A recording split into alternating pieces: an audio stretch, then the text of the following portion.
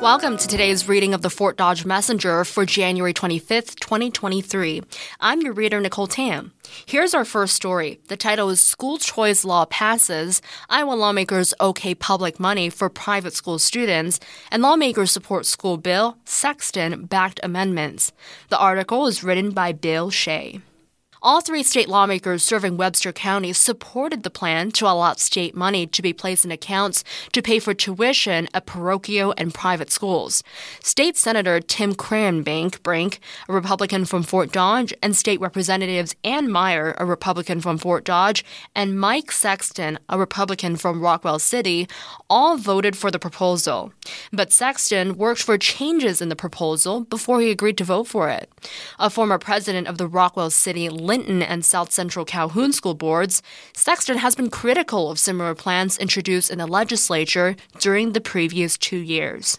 Before we get to more on this article, there is an image of Governor Kim Reynolds greeting school children before signing that bill that created that education savings account at the State House. Again, any Iowa student who wants to attend a private school could use public money to pay for tuition or other expenses under the plan that was approved early Tuesday by the legislature, making the state the third to pass a measure that allows such spending with few restrictions. Let's look deeper into this story now under lawmakers on page number 6 as I make my way to that page. The article on this page starts with a quote. As a legislator, I saw this bill coming down the tracks, he said. I started working with the floor managers and the leadership to get things going, to get things that were good for rural schools. I knew I couldn't stop this bill, he added. The governor was adamant. The people that wanted this bill were adamant. One of the major additions to the bill that he worked to obtain extends the amount of time that districts can get extra money if they share a superintendent or other personnel.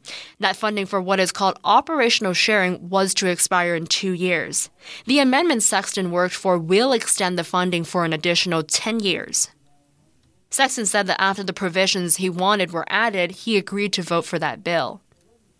For Cranbrink, deciding to vote for that bill was a much easier choice.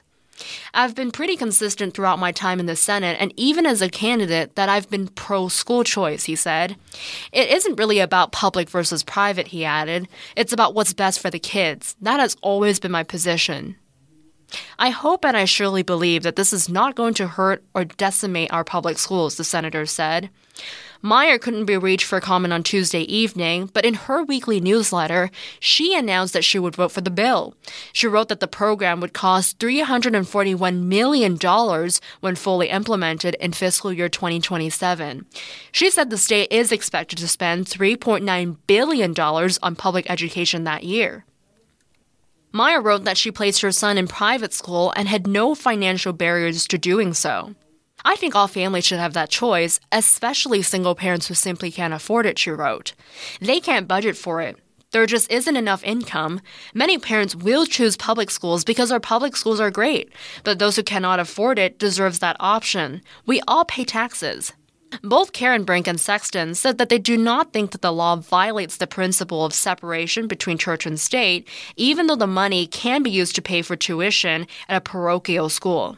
Cranbrink said that the money will be placed into educational savings accounts for students, and the parents of those students decide what the school it will be paid to. Or rather, those parents of those students decide what school it will be paid to. Sexton noted that the continuous nature of the bill. People are very divided on this, he said. People who support the school vouchers are adamant, and people that are opposed to it are adamant. There's really no gray area. The House started debating the bill early in the day on Monday. The Senate took it up later on that day. Cranbrink says that the Senate Democrats then went into caucus, which is a closed-door meeting of legislators from one party, for 4 to 5 hours. He said there was speculation that the Senate Democrats did not think there were enough votes in the House of Representatives to pass this bill, so they went into caucus hoping it would fail in the House and not come up in the Senate.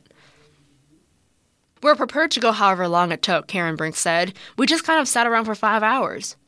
The bill passed the House at 9:20 p.m., and the Senate then began debating it. Cranbrink described the resulting debate as the, quote, showroom of the way debate should happen. The Senate passed the bill at 12:30 a.m. on Tuesday.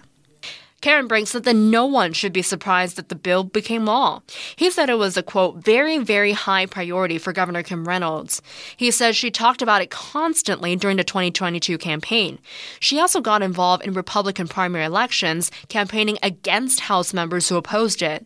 Her efforts helped to get them defeated and provided the votes needed to get the bill passed in the House.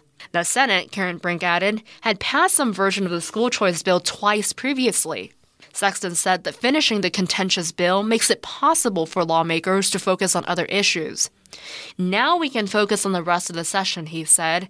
That was sucking all of the oxygen out of the Capitol.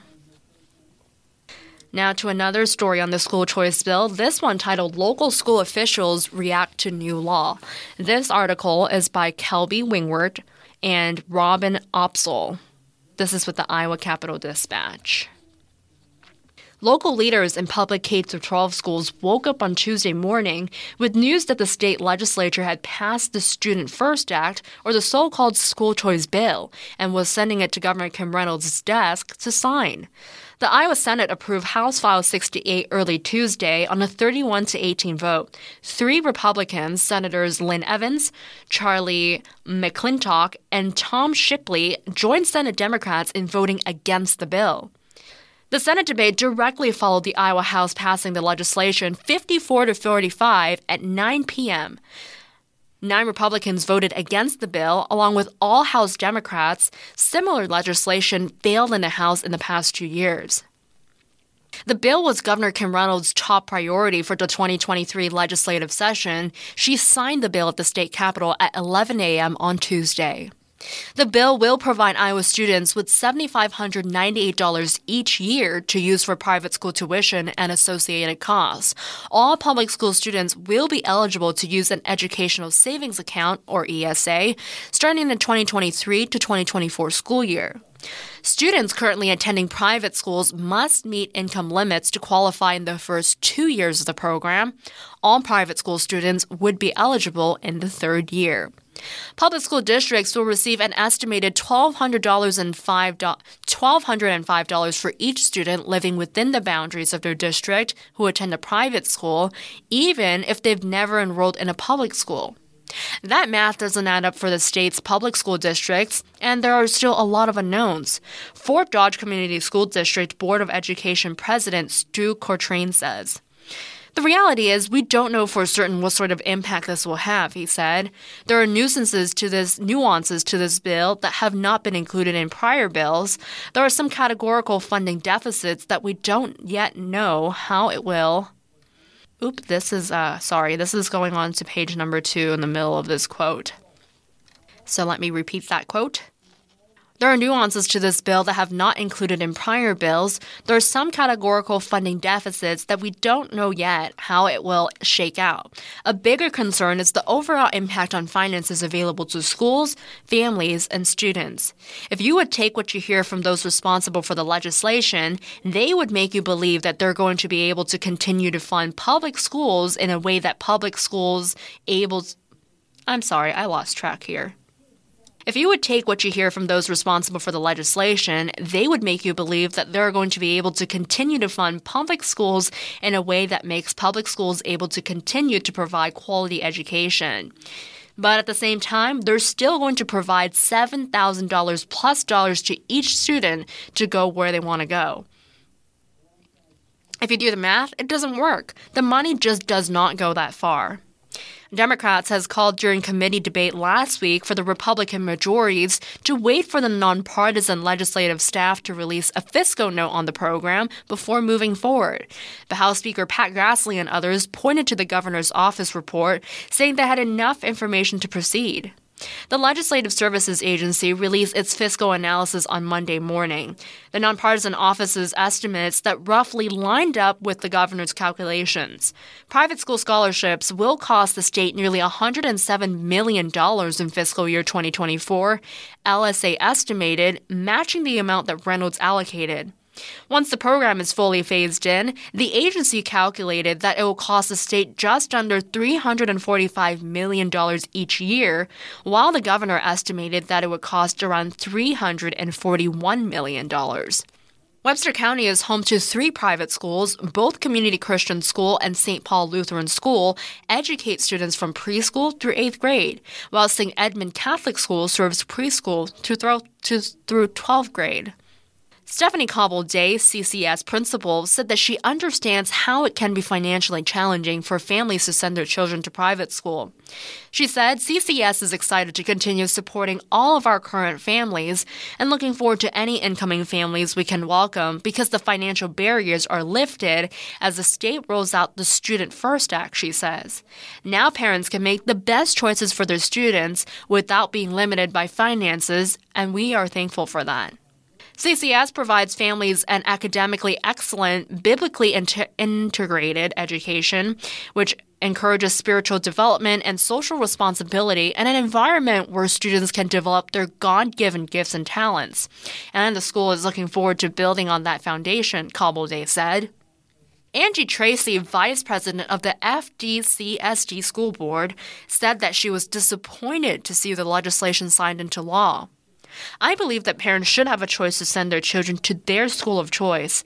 I just don't believe that it should be with public dollars, she said.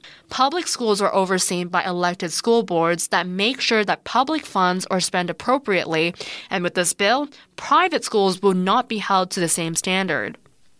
Diane Pratt, a retired teacher and current FDCSD board member, said that she anticipates little local change as a result of this bill and said that while Fort Dodge has 3 quality private religious schools, they can't always provide access to the choices of learning experiences and needs, as well as some advanced high school courses that public schools offers. She also noted that there are 41 Iowa counties that will not benefit from this legislation because there are no private school choices in those counties.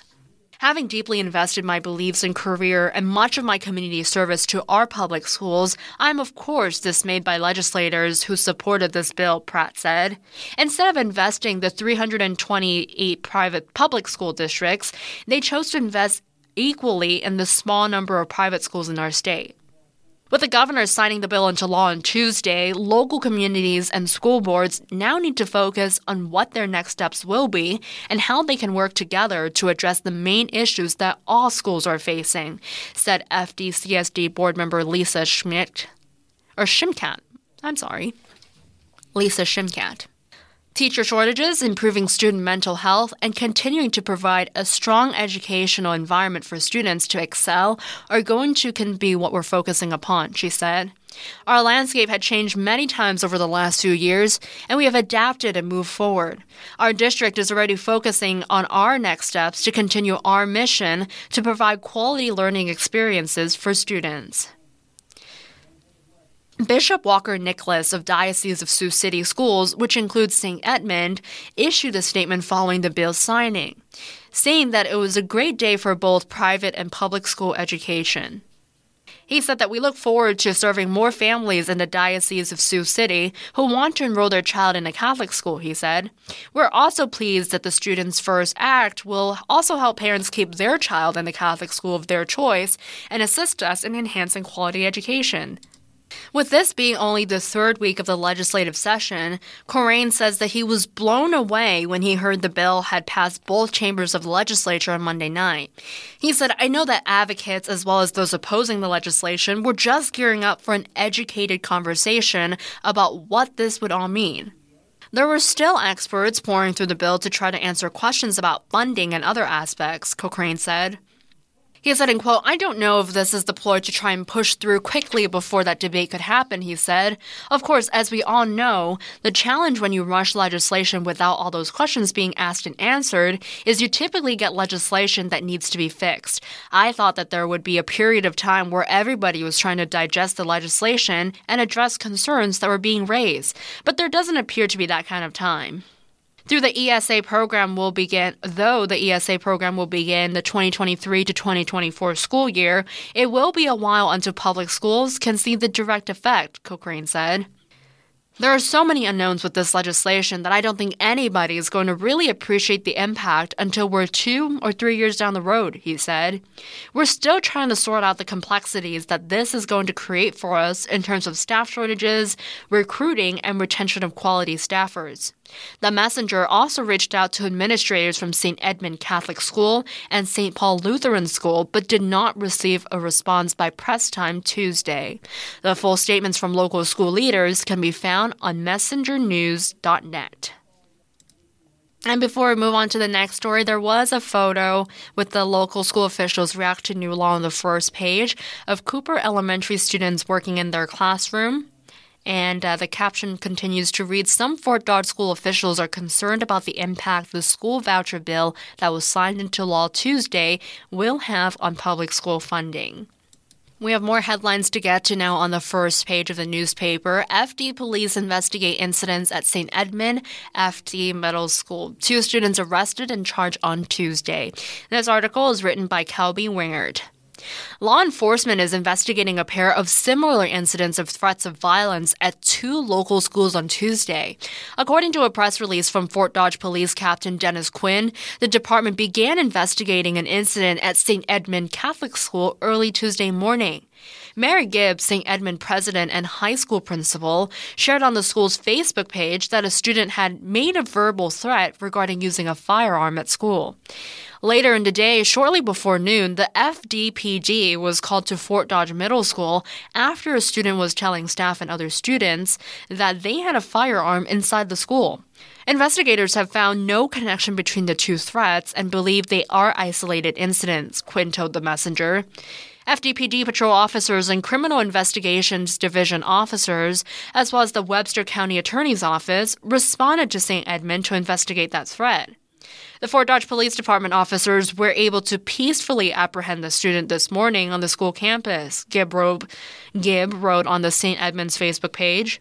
A 16-year-old male student was arrested and charged with threat of terrorism, that's a Class D felony, and first-degree harassment, an aggravated misdemeanor. The student was transported to, let's move on to page 3 where the story continues.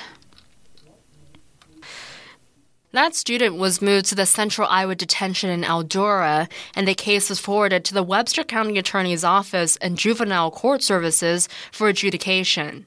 Following the Fort Dodge Middle School investigation, a 12-year-old male student was arrested and charged with first-degree harassment and aggravated misdemeanor. The student was later released to a parent, and the case is being referred to the Webster County Attorney's Office and Juvenile Court Services for further action. The Fort Dodge Community School District released a statement on the incident, saying that the district administrators and local law enforcement followed the district's policies and procedures to investigate the situation. Our top priority continues to be keeping our students and staff safe in our schools, the statement said. We take all threats seriously and work closely with the police department in investigating all threats.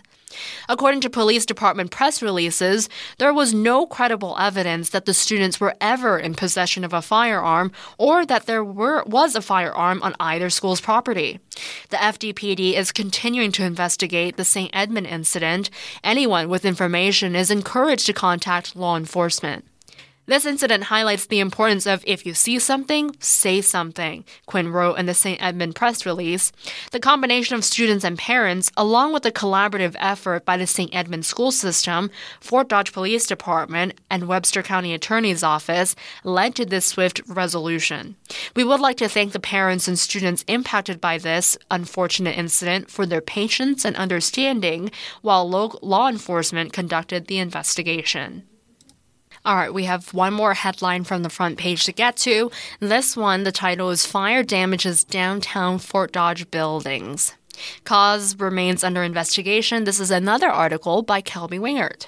The cause of a fire in downtown Fort Dodge building remains under investigation as of Tuesday evening.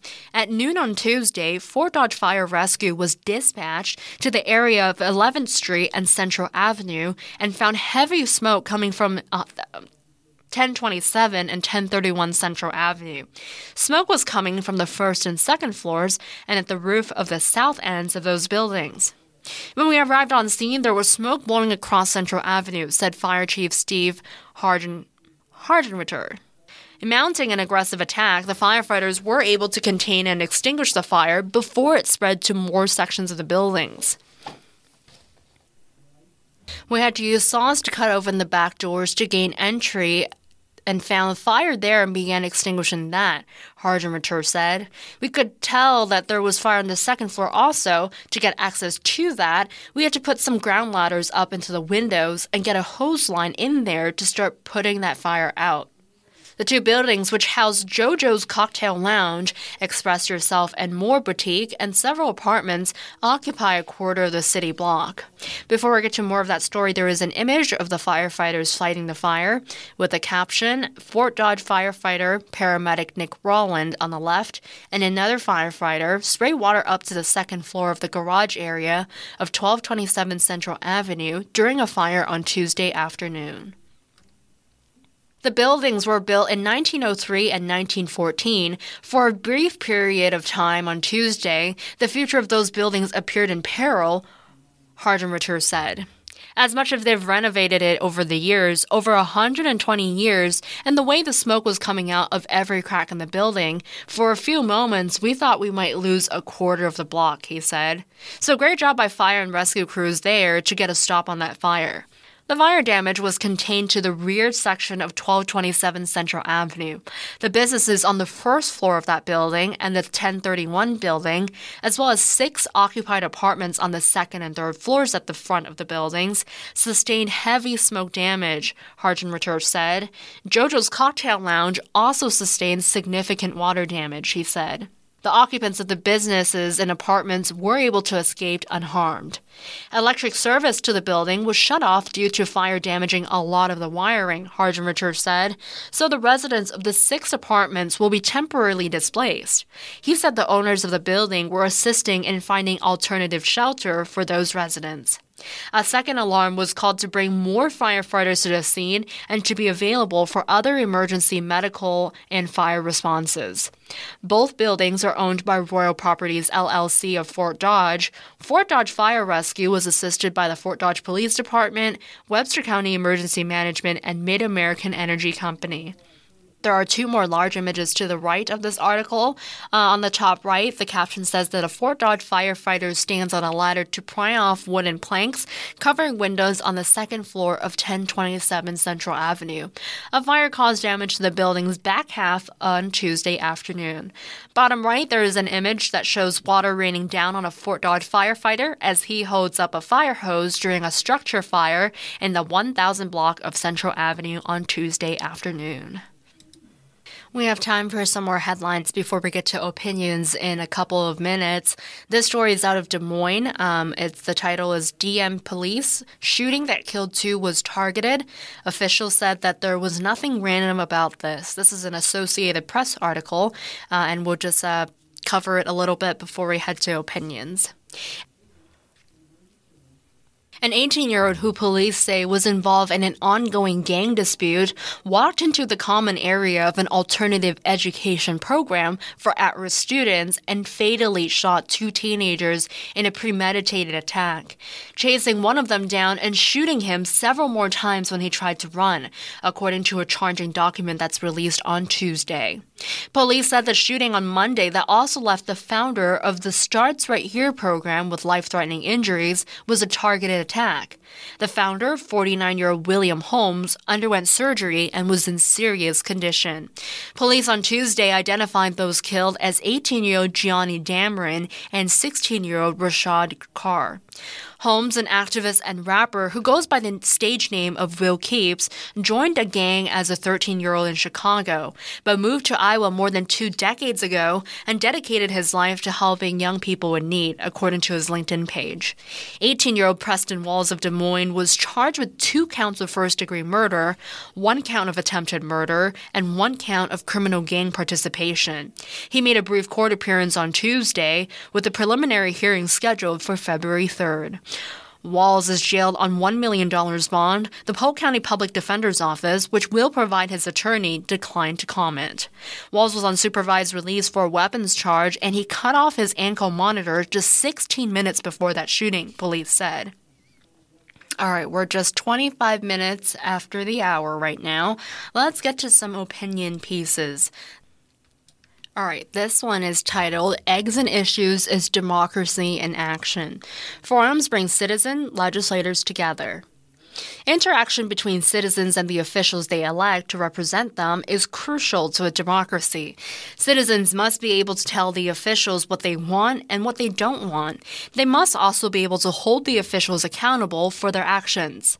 The elected officials must explain to the citizens why they take the actions they do. In Fort Dodge, there has been an event in place for at least 25 years that brings state and sometimes federal legislators together with citizens. It's called Eggs and Issues. Eggs and Issues is a forum that is held once a month while the Iowa legislature is in session. The first forum of 2023 will be held Saturday morning. The forum will begin at 8:30 a.m. in the auditorium of the Bioscience and Health Science Center at Iowa Central Community College. The state senators and representatives who serve Webster County are expected to attend. During the forum, the legislators will give opening statements about issues and bills they're working on. Then they will answer the questions asked by the public. The give and take between legislators and the citizens is democracy at work. It is something that everyone should be a part of. We encourage everyone to participate in their democracy by attending Eggs and Issues and also submitting questions for lawmakers. Here is another opinion piece by Dennis Plotz. He is the Chief Executive Officer of the Greater Fort Dodge Growth Alliance, and the title of this opinion piece says, "Get involved, be better for it." 2022 has come and gone, and like 2021, Fort Dodge and Webster County have continued to grow economically and have continued to outpace comparable areas in economic prosperity and growth. We further continue to recognize some of the reasons behind the economic success, such as good governance, good leadership, continued community development, enhancing quality of life, and outstanding community collaboration and cooperation. The collaboration has not just been within Webster County, but also, almost as importantly, throughout the region as well, within state and federal government levels. In the past, we did not do as well in becoming involved in building partnerships and good relationships with people and organizations outside our own jurisdictions, but with whom many decisions are made that directly and indirectly affect our economy and quality of life. When we participate outside of our own communities, we gain the opportunity to get and see different ways of approaching problems. We can network and exchange ideas, and we have a better opportunity to affect policy and regulation that is established by others that affect us locally. Only by becoming aware do we gain knowledge, and only by developing relationships with those other decision makers can we become more influential in their decision making. These partnerships and relationships enable all of us to become true and valuable leaders. Any of us can show leadership by being involved and voicing our opinions, but the question is always, is it good or bad relationship? Just like having a relationship, is it a good or bad relationship? Only with good relationships can we affect decision-making that's beneficial to all of us. The City of Fort Dodge and the Webster County Board of Supervisors have enabled the Growth Alliance to contract with Capital Consultants of Iowa to inform and lobby on our behalf at the Iowa legislative level, which has been very effective in keeping us informed, helping to arrange contacts, influencing legislation, and generally provide for better local inputs on economic rules and legislation affecting Webster County. We thank them for seeing the value in this. All right, I would like to get to the obituaries now. We are 29 minutes after the hour now. The first is Jennifer Bender, 45, of Fort Dodge. She passed away on Monday, January 23rd, 2023, at her home. Friends may call from 10 a.m. to noon on Friday at Laufer Swayer Funeral Home. Jennifer is survived by her husband, Perry Bender Sr., children Mariah Miller, Frejon Mayer Bender, Perry Meyer Bender Jr., Tyreek Yates, mother Lori Utsky of Ortho, mother-in-law Catherine Clark, sister Jeanette Meyer, and cousin Ramble Holder. She was preceded in death by her father Jerry Meyer, grandparents Robert and Lois Meyer, Donald and Judith Sellinger, and Aunt Lynette Simonson. Jennifer Lynn Meyer was born January 19, 1978 in Fort Dodge. She attended Catholic schools and then graduated from Fort Dodge Senior High School. She attended Iowa Central and worked as a CNA. Jen was a CDAC worker and before she was diagnosed, worked as a property manager. She loved working with special needs and the elderly. Memorials left to the family's discretion. The next, Marjorie Steinhardt in Belmond. Funeral services will be at 11 a.m. on Saturday, Ewing Funeral Home in Belmond. Visitation will be held 1 hour prior to services at the funeral home on Saturday. There's also a website, www.ewingfh.com. Keith L. Frisch, of 81 years old, of Fort Dodge, passed away on Monday, January 23, 2023, at his home. Services are pending. Laughers Waiver Senior Funeral Home is serving that family. Merwin Cook, 76 of Fort Dodge, passed away on Tuesday, January 24, 2023, at the Paula J. Barber Hospice Home. Services are pending with the Lauferswire Funeral Home. There is also an announcement from the Gunderson Funeral Home and Cremation Services. The first is Dolores Schultz. The service is at 11 a.m. Wednesday at the First Baptist Church. Darrell Axness. Visitation is 2 to 5 p.m. on Saturday at the Gunderson Funeral Home. The last one, Sonia Axness Owens. Visitation is 2 to 5 p.m. on Saturday at the Gunderson Funeral Home. You are listening to the Fort Dodge Messenger, the Iowa Radio Reading Information Service for the blind. All material heard on IRIS is intended solely for the use of the blind and print disabled. I'm your reader, Nicole Tam. If you have any comments on this or any other IRIS program, give us a call at 515-243-6833. And now we'll turn to some sports news in today's paper. So the headline in the sports section starts with Fort Dodge honor seniors. 8th-ranked Dodgers knock off Mason City, DM Lincoln. This is by Eric Pratt. Colin Munter is exactly the kind of competitor head coach Bobby Thompson wishes he had more of in the Fort Dodge wrestling room. The Dodger senior worked his way through the ranks and earned a starting spot in his last season on the mat. Munter may not be a star, but Thompson appreciates the sacrifices he made while earning an opportunity to wear FDSH singlet at the varsity level. We need guys like him in our program, Thompson said. Colin waited his turn, worked hard, wrestled junior varsity, and kept at it. Then he gets himself into shape and gets down to 220 pounds, which is a lifestyle choice that will serve him well beyond high school. In this day and age, you don't see young men put in the time, show patience and perseverance, and pay their dues if necessary. He's a strong representative of this senior class. Munter was recognized with classmates Max Bishop, Keaton Nichols, Davison Lockman, and Alexis Ross during senior night. There is an image before we go more into the story of Fort Dodge's Colin Munter going in for a single-legged against Mason City on Tuesday in the Dodger Gym. Now let's go a little more into this story. Nichols, Davison Lockman, and Alexis Ross during senior night festivities on Tuesday evening inside the Dodger Gym. 8th-ranked Fort Dodge 7-2 overall made quick work of both Des Moines Lincoln and Mason City, winning 60-15 and 63-15. The timing was perfect for the 6th-ranked Bishop 2010, who picked up the 99th and 100th victories with the pin and a forfeit at 120 pounds. The 3-time state qualifier and 2-time medalist is now 138 in his career. Bishop's 42nd fall was one of 10 by the Dodgers on Tuesday in less than a minute. Fort Dodge had 14 total pins. Nichols, 22-10, prevailed by fall and forfeit. Munter, 16-18, split his matches. Ross is 29-2 in pursuit of their second consecutive girls' state championship. All 5 of those kids have shown a level of commitment to our program that should be commended, Thompson said. Again, a lot of the kids these days come up with reasons not to be out for sports or stay active. Wrestling is hard, of course, but I truly believe it makes you a better student and a better person. They lead by doing things the right way. Sophomore 138-pound Coy Davidson, who is recovering from a recent injury, recorded a pair of pins in under a minute to improve to 24.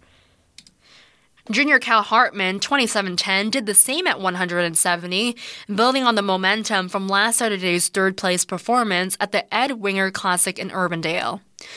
Juniors Demarion Ross 32-3 at 160 and Bo Cowell 12-18 at 145 had 2 falls each for the Dodgers. Junior Drew Ayala 26-1 at 113 pounds. Junior Kane Buttrick 24-10 at 126. Freshman Riley Brown 2016 at 132. And freshman Drushawn Ross 31-2 at 195 all finished with a pin and a forfeit victory. We're getting closer to being at full strength, Thompson said. We're hoping to have our 13 regulars this Saturday for the inaugural Iowa Alliance Conference meet in Des Moines.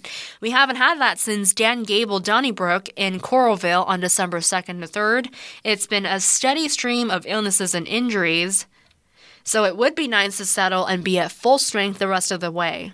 The double duel started at 5:40 p.m. yesterday evening and was done exactly 2 hours later. Saturday's meet is at Des Moines North, beginning at 10 a.m. The Dodgers will be joined by Ames, Marshalltown, Mason City, Waterloo East, Ottumwa, Des Moines Lincoln, Des Moines East, Des Moines Hoover, Des Moines Roosevelt, and the host Polar Bears. More sports news now. This one is the St. Edmund versus Webster City, titled Defensive Wall. Lynx Boys Sweep Series versus Gales. This is by Dana Becker in Webster City. The St. Edmund boys struggled to find their shot here Tuesday night against Webster City. The Lynx took advantage, posting a convincing 55-36 victory to complete the season sweep.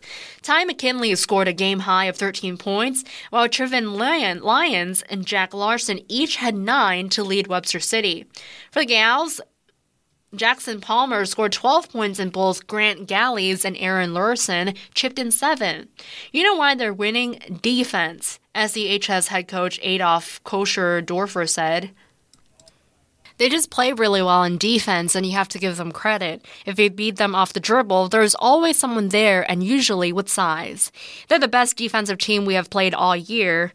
St. Edmund got within 8 at the break after falling behind 15-7, following the first and 24-9 at one point in the second. We had a bad stretch there, and they were able to get some easy baskets and take control, the coach said. We did some good things. Aaron had a good night, and Sam Miracle did a good job defending Groshemi. It was a dominating third quarter as possible by the Lynx as they outscored the Gals 17-0 to take a commanding 43-18 advantage. Next action for St. Edmund will be Thursday when they return home to face West Bend Mallard in non-conference play. They host Clear Lake on Friday, while Webster City heads to Clarion Goldfield Dows on Friday night. And our last story stays in basketball. The Lynx topples St. Edmund's girls. This is by Dana Becker in Webster City. After putting together a strong second quarter to get within striking distance here on Tuesday night, the St. Edmund girls couldn't find the rhythm out of the break.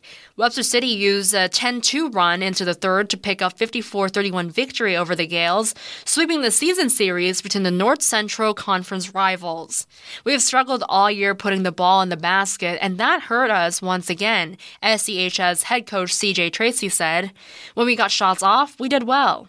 The Lynx led 11-4 after the first, but a nice 11-3 rally by the Gales in the second made it just 23-18 at the break. Anna Kolishia and Michelle Layton both sank three-pointers during the run. Coliseum led St. Edmund with 10 points, while Abby Lawler added 5.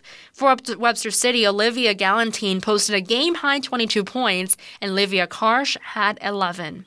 Anna did a nice job of attacking the basket, Tracy said. She got in foul trouble, so her playing time was limited. Abby came in off the bench and played with a lot of energy. We came out flat, but our second 5 came on and kept us within striking distance there early. We've just got to find a way to bring the same energy we had last Friday night against Humboldt. St. Edmund returns to the court on Thursday when they host West Bend Mallard in non-conference action before concluding the week at home on Friday versus Clear Lake. Webster City, meanwhile, heads to Clarendon Goldfield Dows on Friday evening. All right, let's get to some lifestyle stories now, should we? There's Dear Annie titled Aftermath of Dating a Narcissist. Dear Annie, after dating a guy who turned out to be a narcissist, my question is, how can I heal? I've tried everything, and I've even felt like I'm over it and I'm okay. But then I have my days. It's like grieving. I fell in love with this man and feel like I let my guard down way too soon, only to be disappointed. Yes, he pursued me heavily, and it's like after supporting me through nursing school, by the time it was close to my graduating, he started to become distant. I am so depressed off and on, I feel like I lost my best friend. What do you suggest? I'm no longer interested, plus he has moved on. This is so not like me to let something like this get to me or have me feeling down. I feel like I lost myself just simply trying to understand, and then I tell myself that he served his purpose in my life, and if it was meant to be, it would have been. How do I deal, and how do I get over this heartbreak? I never in my life thought I would allow someone access to me and not see this coming or notice the red flags. Please help. Signed, Brokenhearted. Dear Brokenhearted, you have no control how your ex-boyfriend treated you, but you have total control over how you respond to it. If he was a true narcissist, he was not your best friend. He might have pretended to be your best friend, but that is not a true, authentic friend. He probably is incapable at this point in his life of being a true friend to anyone because he's not a friend to himself. Allow yourself time to grieve your relationship. It is understandable. It's okay to get sad off and on. Keep doing things for yourself that make you happy before him. Stay close to family and friends and lean on them for comfort. There is strength in vulnerability. The sooner you recognize that, the sooner you'll be able to move through the sadness. Once you have some distance and time away from the relationship, try to get curious and ask yourself what you liked and didn't like in the relationship, so that you can learn from the old relationship what you don't want in your new relationship, and don't rule out talking to a good therapist. At the very least, you'll stop beating yourself up for not spotting this guy's personality earlier. And you can send your questions for Annie Lane to dearannie@creators.com. All right, here's another news kind of feature story out of Concord, California. The title is No More Nuggets. School lunch goes farm to table for some. As the fine dining chef at a suburban high school gave samples of his newest recipes, junior Anahi Nava Flores critiqued a baguette sandwich with Toscano salami, organic Monterey Jack, arugula, and a scratch-made basil spread. This pesto aioli is good. Classmate Kentaro Turner devoured a deli-style pastrami melt on sourdough and moved on to free-range chicken simmered in chipotle broth with Spanish-style rice. Everything is delicious. There are not words typically uttered in school cafeterias. The food served at school systems outside San Francisco, Mount Diablo Unified, reflects the trend away from the mass-produced, reheated meals. Its lunch menus are filled with California-grown fruits and vegetables, grass-fed meats, and recipes that defy the stereotype of inedible school food. Among American school children, these students are in the lucky minority. Making fresh meals requires significant investment, and in many areas, an overhaul of how school kitchens have operated for decades. Inflation and supply chain disruptions have only made it harder on school nutrition directors, widening gaps in access to affordable, high-quality food. What's more, federal money to boost lunch budgets has declined. The government last year ended a pandemic-era program offering free meals to everyone. A few states, such as California, have been paying to keep meals free for all students, but most states went back to charging all but the neediest kids for meals.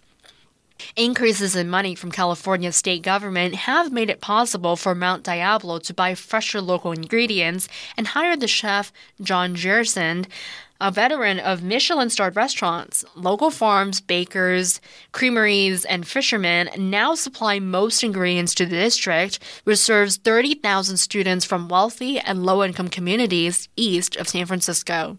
On a recent January morning, student taste testers were sampling Gerland's latest creations. His daily specials have ranged from barbecue spare ribs to fresh red snapper on a whole-grain brioche bun. I love the idea of serving students better food, said the chef, who quit restaurants during the pandemic when serving a Wagyu beef and caviar crowd lost its luster. School cafeterias should feel like restaurants and not fast food chains. School systems elsewhere can only dream of such offerings. Financially, we're dying right now, said Patty Bilberry, a nutrition director for Arizona's Scottsdale Unified School District. It charges students $2.85 for lunch, but that no longer comes close to covering the district's cost. A staff shortage makes it impossible to cook more food from scratch, she said. The school relies on mass-produced food that is delivered and then reheated. The pizza, it's done, you bake it. The spicy chicken sandwich, you heat it and you put it on a bun. The corn dogs, you just have to wrap it, she said. Some students give the food positive reviews. I eat spicy chicken every day. That's my favorite, said Hunter Kimball, a sixth grader at Tonella Middle School, where almost 80% of students still qualify for free or reduced price meals. Eighth grader Arsheli Canelli says is more critical. The school serves an orange chicken that she says makes her cringe. The meat is a different color, she said. At a recent lunchtime, Arsheli picked up a chicken Caesar salad, knowing that the croutons were bland and hard. The chicken tastes okay, but I want them to cook it longer and add more seasoning. And when the bell rang, she tossed most of her salad in the garbage. That was a pretty fun story, huh? School lunch is always something to be talked about. We do have some time left before we wrap up for today. How about we take a look at some financial news in this section? This one's actually quite interesting. Chicago traffic jams the worst in the U.S. People in Chicago lost more time to traffic congestion last year than drivers in any other U.S. metro area. But the Windy City was beaten by London as tops for congestion around the world. Mobility analytics company INRIX Inc. said that its annual congestion study that Chicago drivers on average lost 155 hours to traffic jams. In London, that number was worse by 1 hour. Paris ranked number 3, followed by Boston, New York, Bogota, Colombia, Toronto, Philadelphia, Miami, and Palermo, Italy. And to round out the top 10, as the study said, across the U.S., traffic delays were still below pre-pandemic levels in more than 60% of urban areas, while weekday miles traveled were 9% lower than before the novel coronavirus took hold. Hybrid home office work schedules brought some commuters back, but are still keeping traffic down in many cities. Congestion cost the average U.S. driver $869 in time lost in 2022, up $305 from 2021, largely due to higher fuel costs. INRIX says that it pulled anonymized data from cell phones, cars, trucks, and cities to make calculations of travel times, trip characteristics, and the impact of congestion within cities. A company spotlight called Off Track looks at Union Pacific. It slumped on Friday after the railroad reported its fourth quarter profit dropped 4% as severe winter weather snarled shipments in late December. Omaha, Nebraska-based Union Pacific earned $1.6 billion or $2.67 per share in the fourth quarter. That missed analyst targets of $2.75 per share and compares with $1.7 billion or $2.66 per share a year earlier. Revenue grew 8% in the period as the railroad increased prices, added more fuel surcharges, and delivered more freight, but that was more than offset by expenses, which rose 14%. Most key performance measures deteriorated during the quarter as the railroad struggled to hire enough employees in key locations.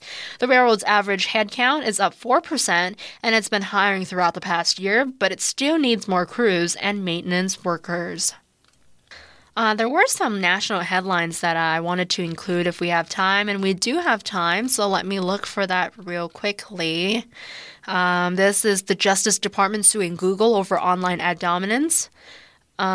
This is from Washington and the Associated Press. The Justice Department and 8 states filed an antitrust suit against Google on Tuesday, seeking to shatter its alleged monopoly on the entire ecosystem of online advertising as a hurtful burden to advertisers, consumers, and even the U.S. government. The government alleges that Google's plan to assert dominance in online ads has been to neutralize or eliminate rivals to acquisitions and to force advertisers to use its products by making it difficult to use competitors' offerings. It's part of a new, if slow and halting push by the U.S. to rein in big tech companies that have enjoyed largely unbridled growth in the past decade and a half. The antitrust suit was filed in federal court in Alexandria, Virginia. Attorney General Merrick Garland said in a press conference on Tuesday that, quote, for 15 years, Google has pursued a course of anti-competitive conduct that has halted the rise of rival technologies and manipulated the mechanics of online ad auctions to force advertisers and publishers to use its tools. Another brief story, classified documents found at Pence's home too, his lawyer says. This is out of New York in the Associated Press. Documents with classified markings were discovered in former Vice President Mike Pence's Indiana residence last week, his lawyer says. The latest in a string of recoveries of papers meant to be treated with utmost sensitivity from the homes of current and former top U.S. officials. A small number of documents taken into the FBI custody last Thursday were inadvertently boxed and transported to former vice president's home at the end of the last administration. Pence's lawyer, Greg Jacob, wrote in a letter to the National Archives shared with the Associated Press. He said that Pence has been unaware of the existence of sensitive or classified documents at his personal residence until a search last week, and that he was understanding that the high importance of protecting sensitive and classified information and stands ready to cooperate with any appropriate inquiry. All right, and that does it for most of the main headlines in today's edition. We do have a few minutes left, so just want to recap a few of our top headlines in the Fort Dodge Messenger. The first, again, the school choice law passes. Iowa lawmakers okay the public money to be used for private school students, and local lawmakers are supporting that school bill as well. Another top headline, Fort Dodge police investigate incidents at St. Edmund and Fort Dodge Middle School. 2 students were arrested and charged on Tuesday. Another headline in Fort Dodge, a fire damaged downtown Fort Dodge buildings, and the cause remains under investigation today. That fire again happened at noon on Tuesday when rescue crews were called to the 11th Street and Central Avenue and found heavy smoke coming from 1027 and 1031 Central Avenue, those historic buildings and businesses in the area. Some big news out of Des Moines. The investigation continues into the murder that happened at the alternative school, the Starts Right Here school. We didn't get to finish that story earlier, so want to catch you up on that. So investigators say in the charging document that Walls, the suspect that was arrested for this incident, he is the 18-year-old Des Moines resident Preston Walls. He had a 9mm semi-automatic handgun with a high-capacity extended magazine concealed on him when he entered a common area of the program. The affidavit said the Holmes tried to escort Walls out, but Walls pulled away, drew the gun, and shot the 2 teenagers several times. The document said that one victim tried to flee, but Walls chased him down and shot him multiple more times. The document blacked out the name of the victim, except the first letter of the last name, C, indicating that it was Carr. Holmes was struck by gunfire. His family said in a statement on Tuesday that he has a, quote, long recovery ahead and we're deeply appreciative for the care he is receiving. Despite his injuries, Holmes is now more determined than ever to continue with his work with at-risk youth and looks forward to, once again, working hand in hand with other community leaders on the mission of Starts Right Here, they wrote. Responding officers saw a suspicious vehicle leaving the area and stopped it. Police said that Walls ran out and was found hiding in a brush pile with a 9mm handgun next to him. The ammunition magazine, which has a capacity of 31 rounds, contained 3, police said.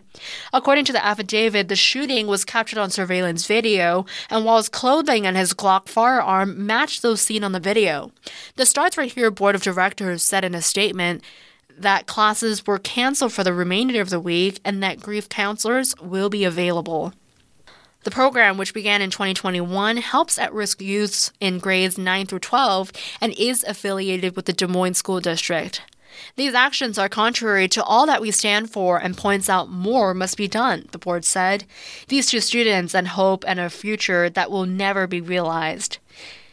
Damerson's father, Gary Damerson, 37 years old, said that his son was on track to graduate this spring. He planned to attend Barber College and become a barber, just like his dad. Gary Damerson said that he has known Holmes for years and reached out to him personally to get his son enrolled in Starts Right Here. Despite the police claim that the shooting was gang-related, he said that his son was not involved in a gang, describing him as family-oriented with a goofy sense of humor. He just had one of those personalities that when he came in the room, everybody kind of gravitated towards him, Gary Damerson said. Gianni Damerson turned 18 on Friday, his father said. Damerson said that his son and Carr were best friends. He described Carr as very respectable, cool, and soft-spoken. Last year, Walls was charged with 3 counts of alleging that he knowingly resisted or obstructed a West Des Moines police officer while armed with a firearm and intoxicated, court records show. His attorney in that case, Jake Furerham, says that in the incident last May, Walls was part of a gathering of young people that police approached. While they were trying to sort out what was happening, Walls, who was 17 at the time, took off. Because he was armed while fleeing from police, he was charged, according to Furerham. All right, we are towards the end of this newscast today. That brings us to the end of today's reading of the Fort Dodge Messenger. I'm your reader, Nicole Tam. Thanks so much for spending your time with Iris, the Iowa Radio Reading Information Service for the Blind.